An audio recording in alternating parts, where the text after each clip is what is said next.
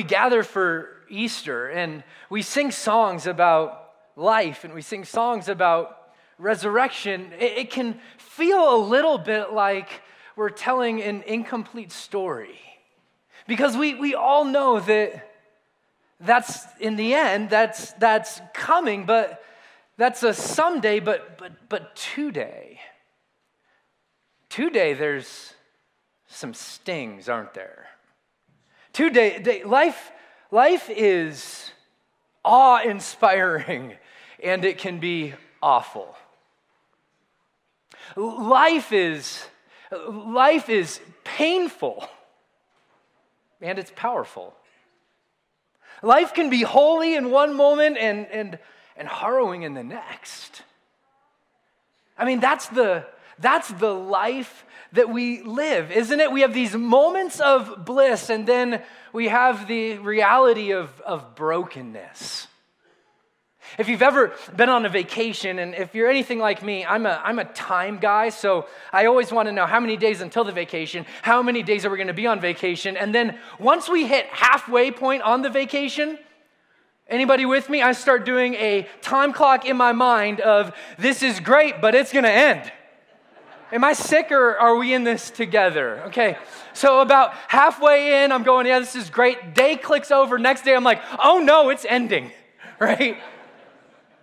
And the beauty of being there is sort of overshadowed by the reality that life's coming again. And it's temporary. And I think so much of our lives, they carry with it that in the shadows, we hear this voice saying, yeah, it's good, but it's temporary.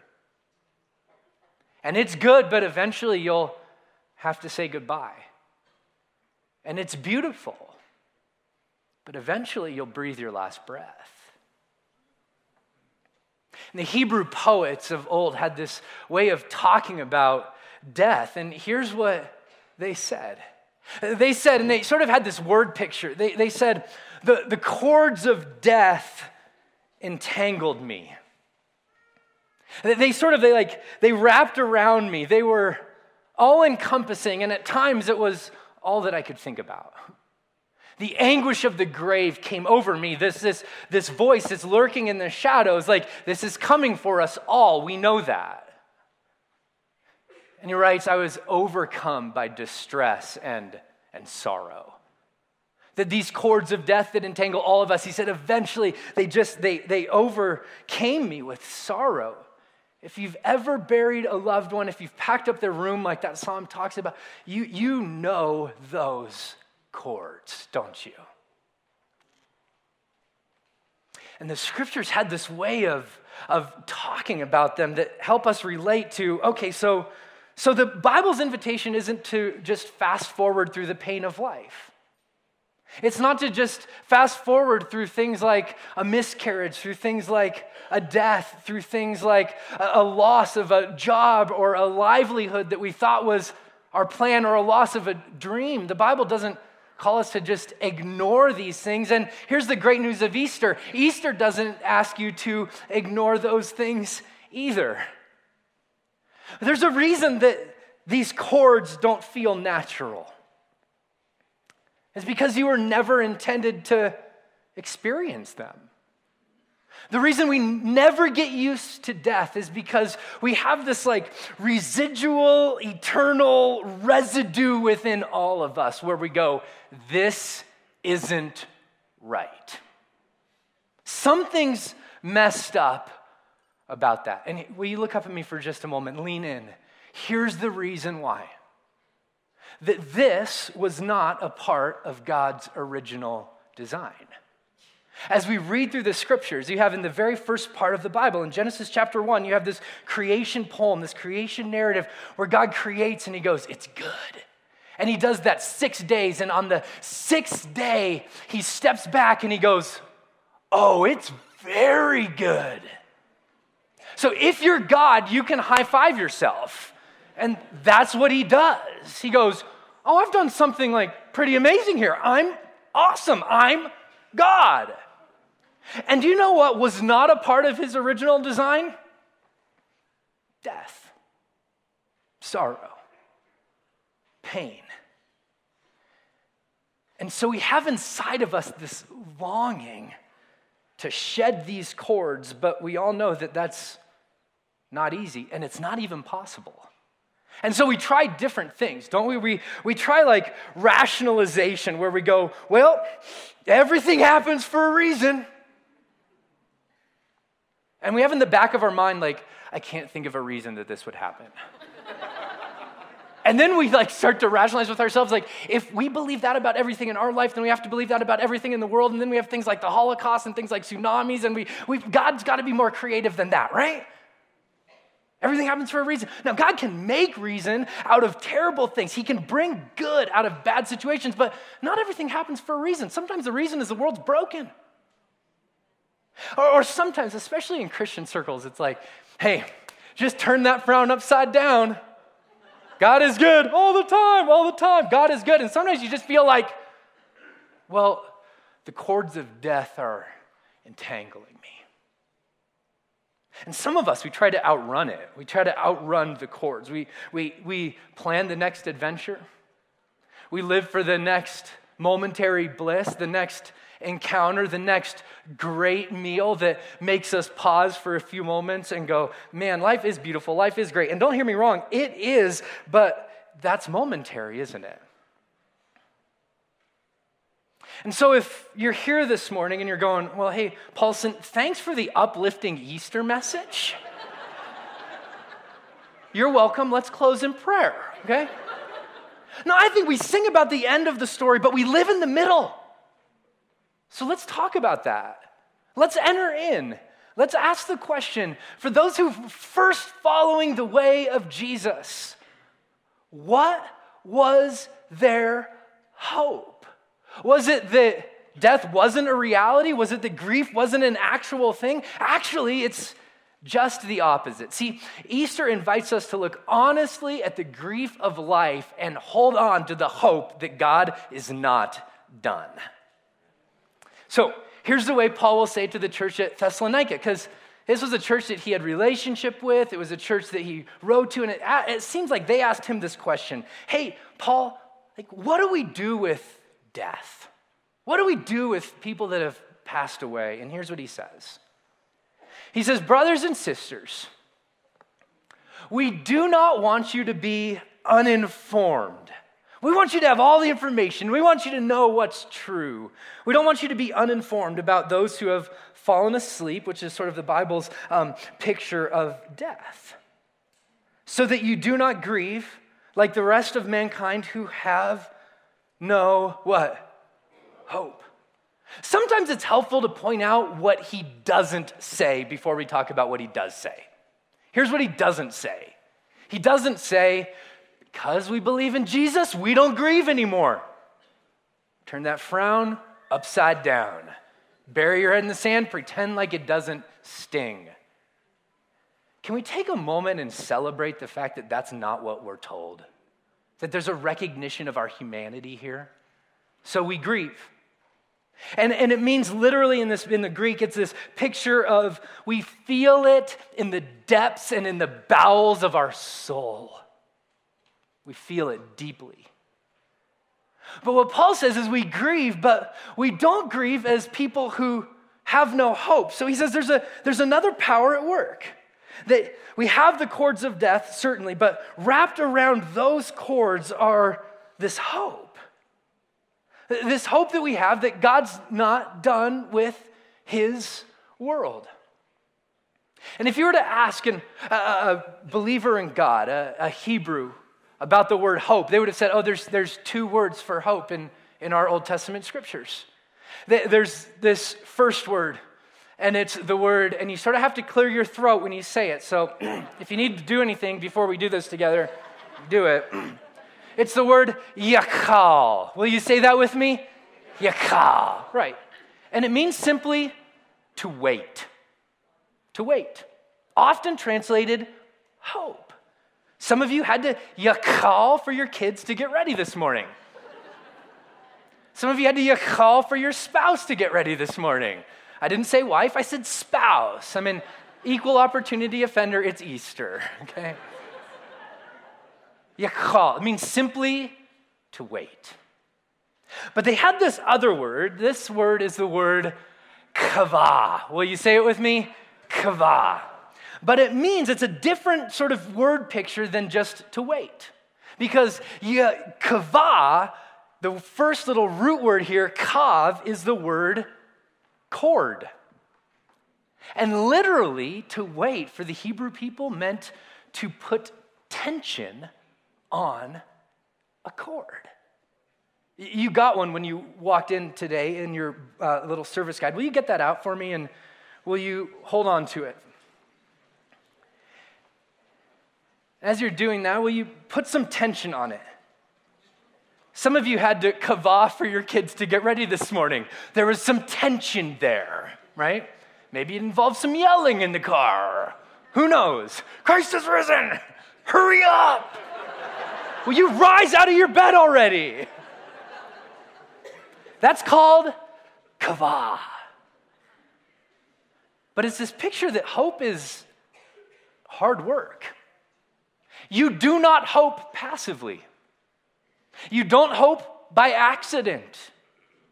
It doesn't happen just, accidentally. I didn't see hope coming. No, hope is hard work. It's tension, which is also the reason that for some of us in this room, our hands slipped off that cord of hope and we feel hopeless. And some of you, you've walked in this door and the thing you related to most was that song about saying goodbye to somebody you love. And the darkness that often encompasses this life that we live. You've lost hold of hope. And what I want to do this morning is I want to invite you into the Easter story, the resurrection story. Followers of Jesus for centuries and centuries have been finding their hope in one place and one place alone.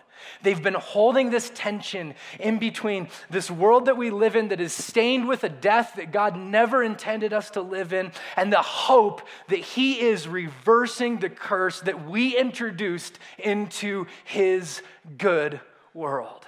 And so Paul will not stop with, we grieve, but not without hope. Here's what he says. He says, for. So he's going to give us the reason. This is the foundation of Christianity. For we believe that Jesus died and that He, what? Rose again. And so we believe that God will bring with Jesus those who have fallen asleep in Him. See, for early followers of Christ, their hope was not in a circumstance. Their hope was in an event that they looked back on and said, this thing that happened in Jerusalem has changed everything. It was not wishful thinking, okay? So please hear me. If you're a follower of Jesus this morning, you have something way better than coping, way better than rationalization, way better than just being optimistic, way better than wishful thinking. Wishful thinking is, man, I really hope that the Rockies win the World Series even though they still have no pitching. Or I hope the Broncos win the Super Bowl with no quarterback. I mean, wishful thinking, right? That's not what followers of Jesus have. Wishful thinking is gone when Jesus walks out of the grave. No. Jesus followers aren't called to wishful thinking. We are called to resurrection-informed hope. Don't be ignorant about what happened. It happened 2,000 years ago, but the effects of that event shape the world that we live in today. When Mary and Martha walk up to that open tomb and they see that the stone has been rolled away, what is emanating forth from that vacuous space is hope. God is not done with His world. And I get it. If you're a skeptic, and you're here today, somebody dragged you in, somebody twisted your arm, this is a tradition, this is family, and you're not really into this, and I can see where you're coming from. So could the early followers of Jesus, by the way. A resurrection back then was just as hard to believe as a resurrection would be today. They just had the experience of seeing it. And they couldn't get over it. I get it. We have gospel accounts that seemingly contradict themselves. Listen, do you know that the authors of those gospel accounts knew those quote-unquote contradictions also? They had each other's writings. I know. The Roman soldiers, they didn't make any account of the empty tomb. I get it.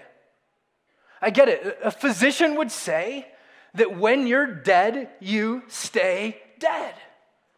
And I would say that's absolutely true the majority of the time. It's just not true every time. See, because here's what I also get. Without a resurrection of Jesus, you have absolutely zero way of explaining the way that Christianity has taken root around the globe.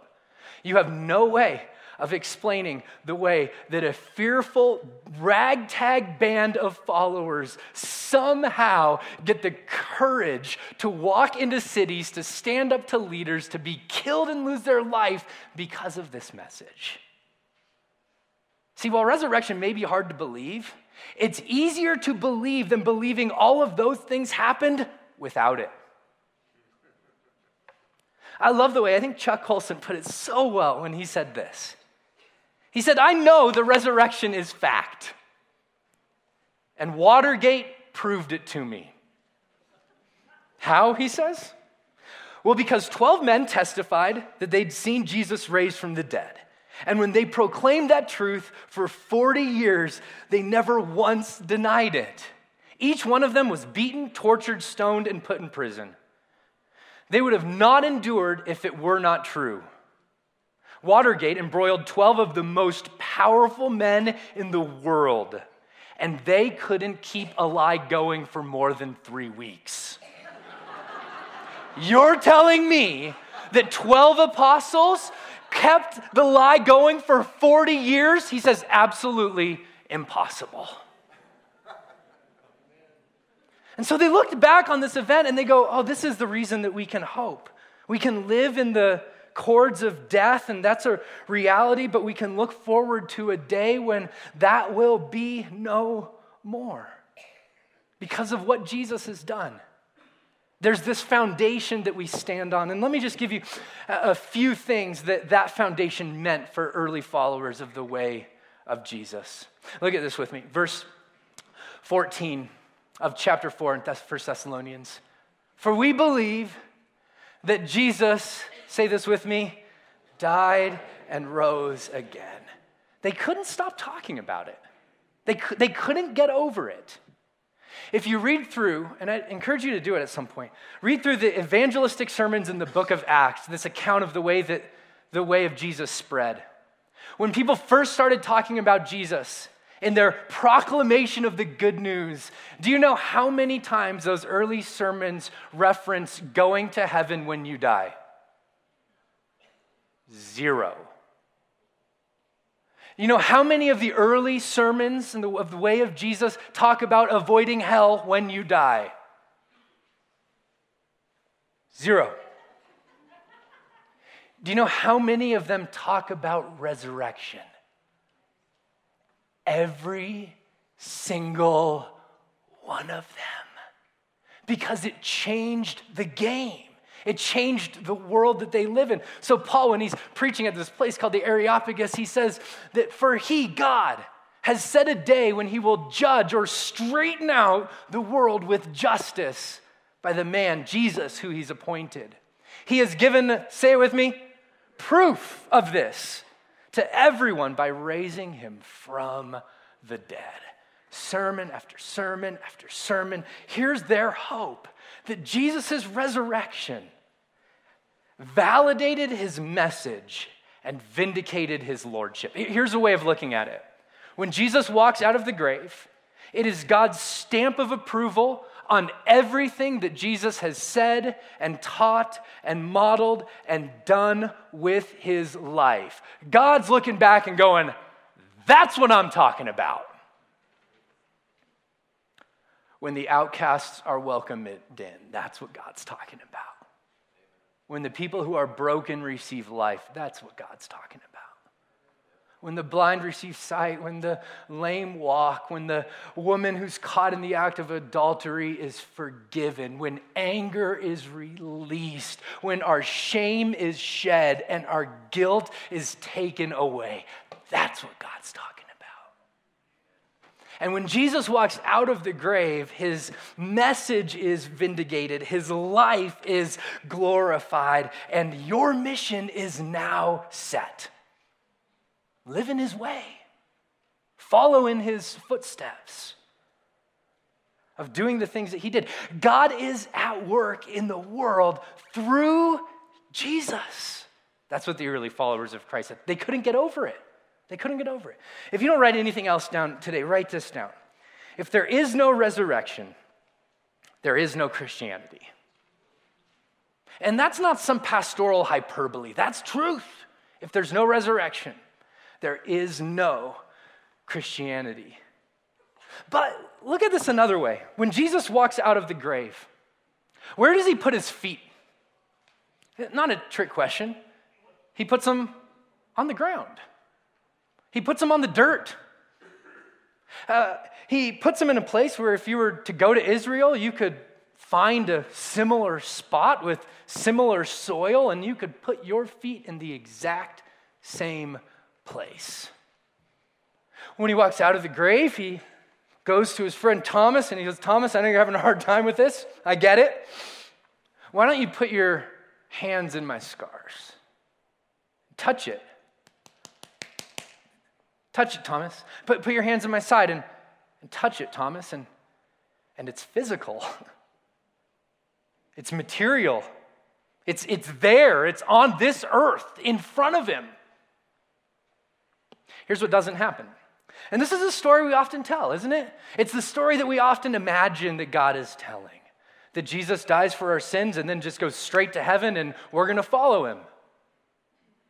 You will follow him to heaven, but you will also be resurrected back on earth. Because what Jesus does when he walks out of the tomb is he says, this world matters to me. Matter matters to me. If you want to write it down, you could say it like this. Through the resurrection, this is the hope that early followers of Jesus had. That creation is affirmed as good. Matter matters to God. It says, though God looks back at Genesis chapter 1 and all of his poetics, it is good. And when Jesus walks out of the grave, he goes, did I stutter? It's good. Really good. And I am for my creation. So much so that God was not content to discard us because of sin and brokenness of evil, but that he was intent on restoring us and renewing us back to his original design. So why should this matter for us? 2 reasons. 1, if Jesus had a physical body, and the hope isn't just that one day we'll get out of here, people matter to God, and people matter to us. People matter to God, and people matter to us. C.S. Lewis said it like this. There are no ordinary people. You have never talked to a mere mortal. You haven't. That's true.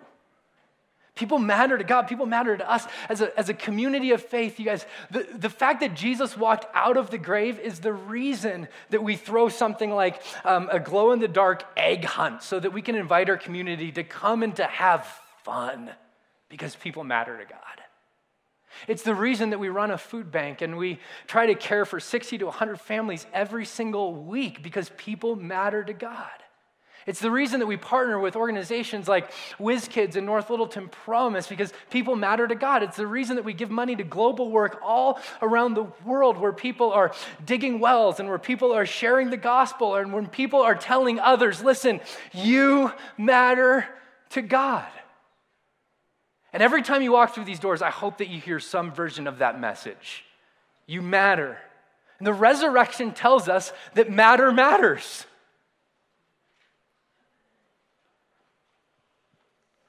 And that God is unwilling to just discard his creation project, but that he is at work renewing and restoring.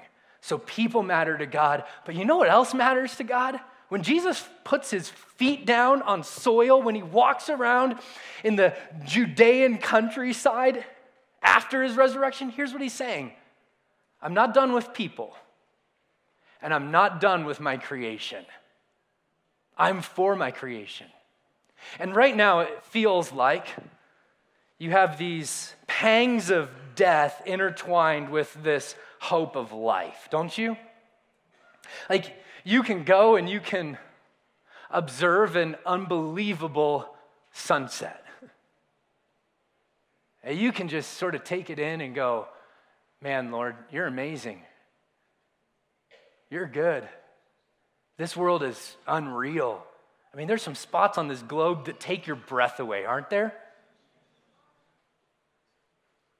And there's also some things that take your breath away in a whole different way. I guess this is called the Pacific Trash Heap or Island. It's an island of trash in the Pacific Ocean that as of Wednesday of this week is 3 times the size of France. And oftentimes followers of Jesus don't talk about these things because we get the story wrong.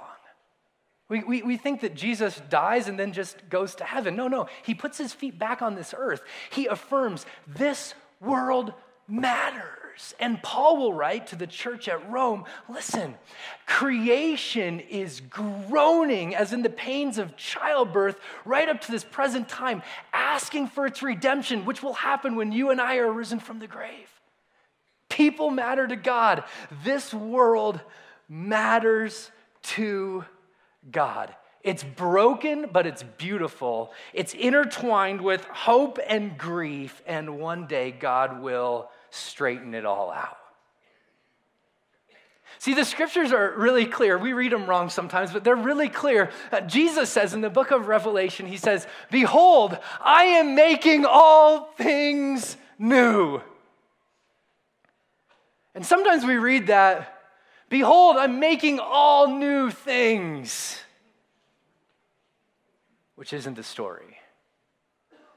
God's for this creation. He's for people. He's at work, renewing, redeeming, and breathing life into things that are dead. Like a great physician or a great architect, he's putting back together things that we have destroyed. And when Jesus walks out of the grave, he says, "I will not forget.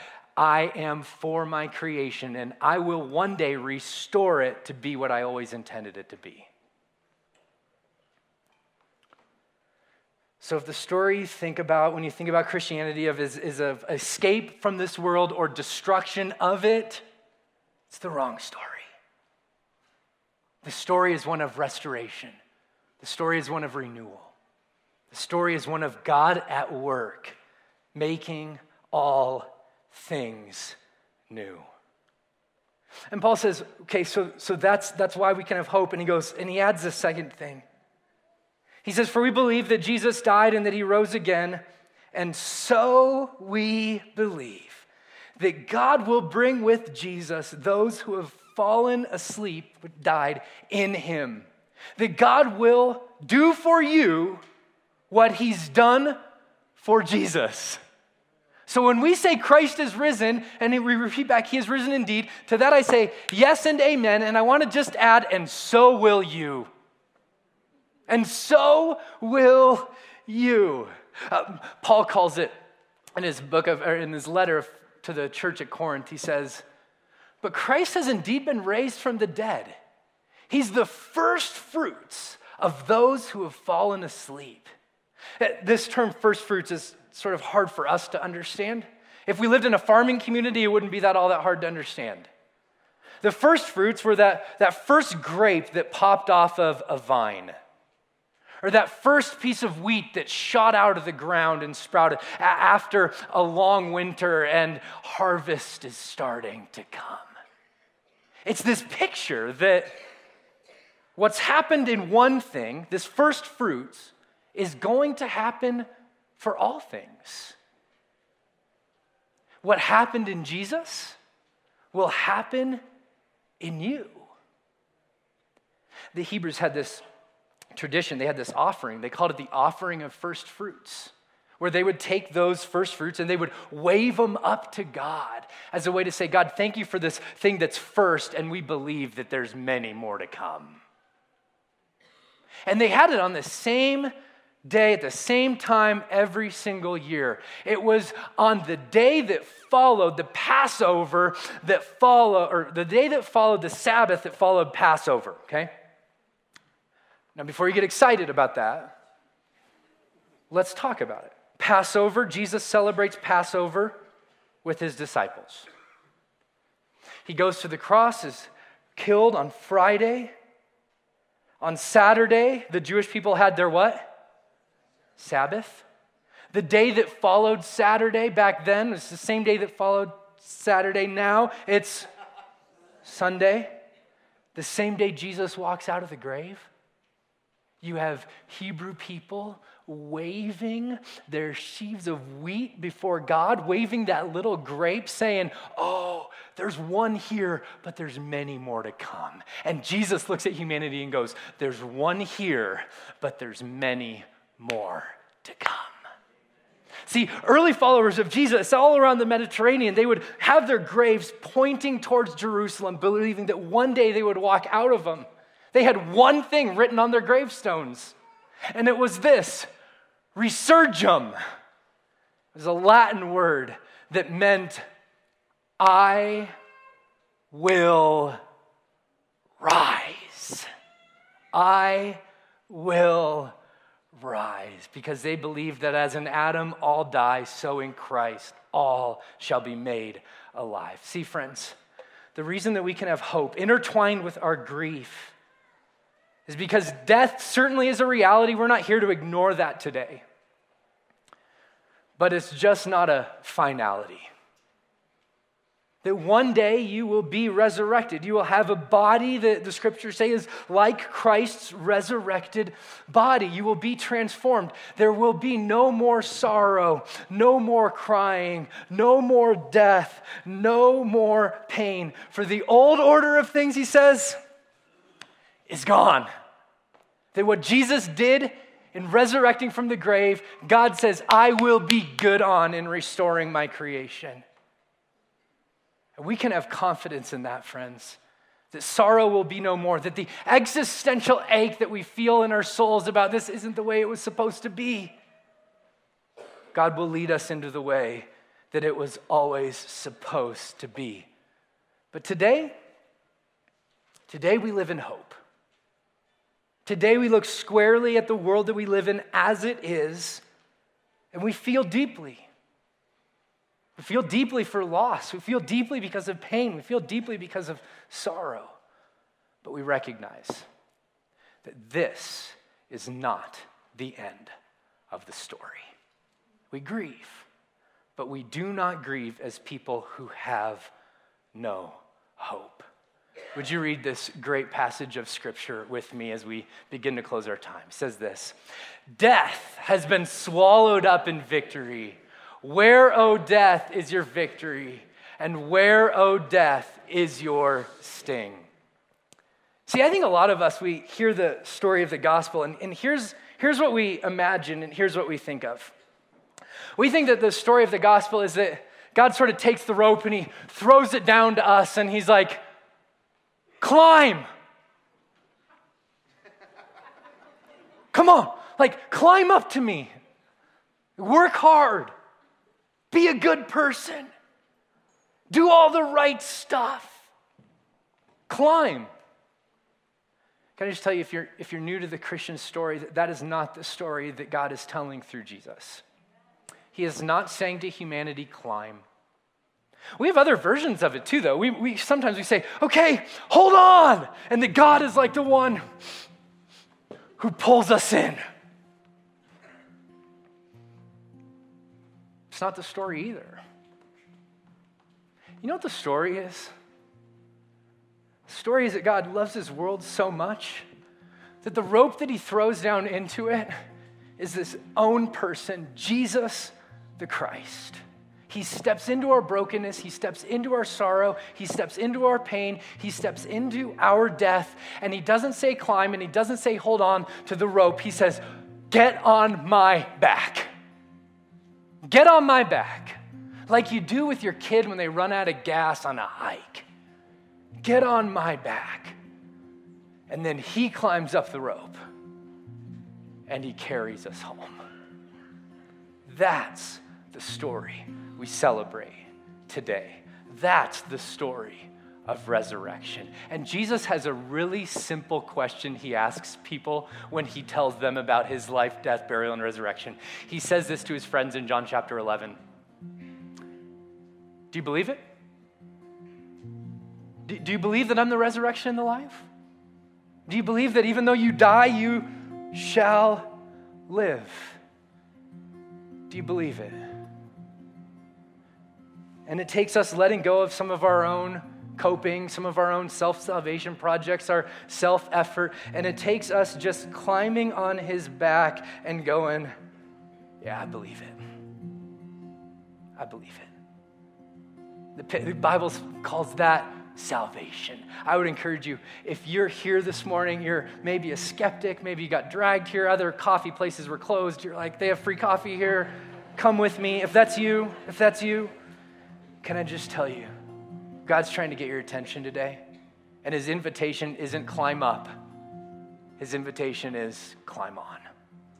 Climb on to me, because I have conquered sin, and I have conquered death, and I have provided forgiveness. Do you believe this? And I pray that you do, and I pray that you will, because life is being held out to you. The question is, are you going to hold on to your death? Or are you going to reach out for his hope that he's saying is available to all today? Because, friends, the grave is empty. Death has been defeated, and Jesus is victorious. Join your song in the one that never ends. Let's pray and we'll sing. Hey, thanks. Amen. Amen. So, Lord, we thank you for this life that's available, the hope that's available in you. We love you.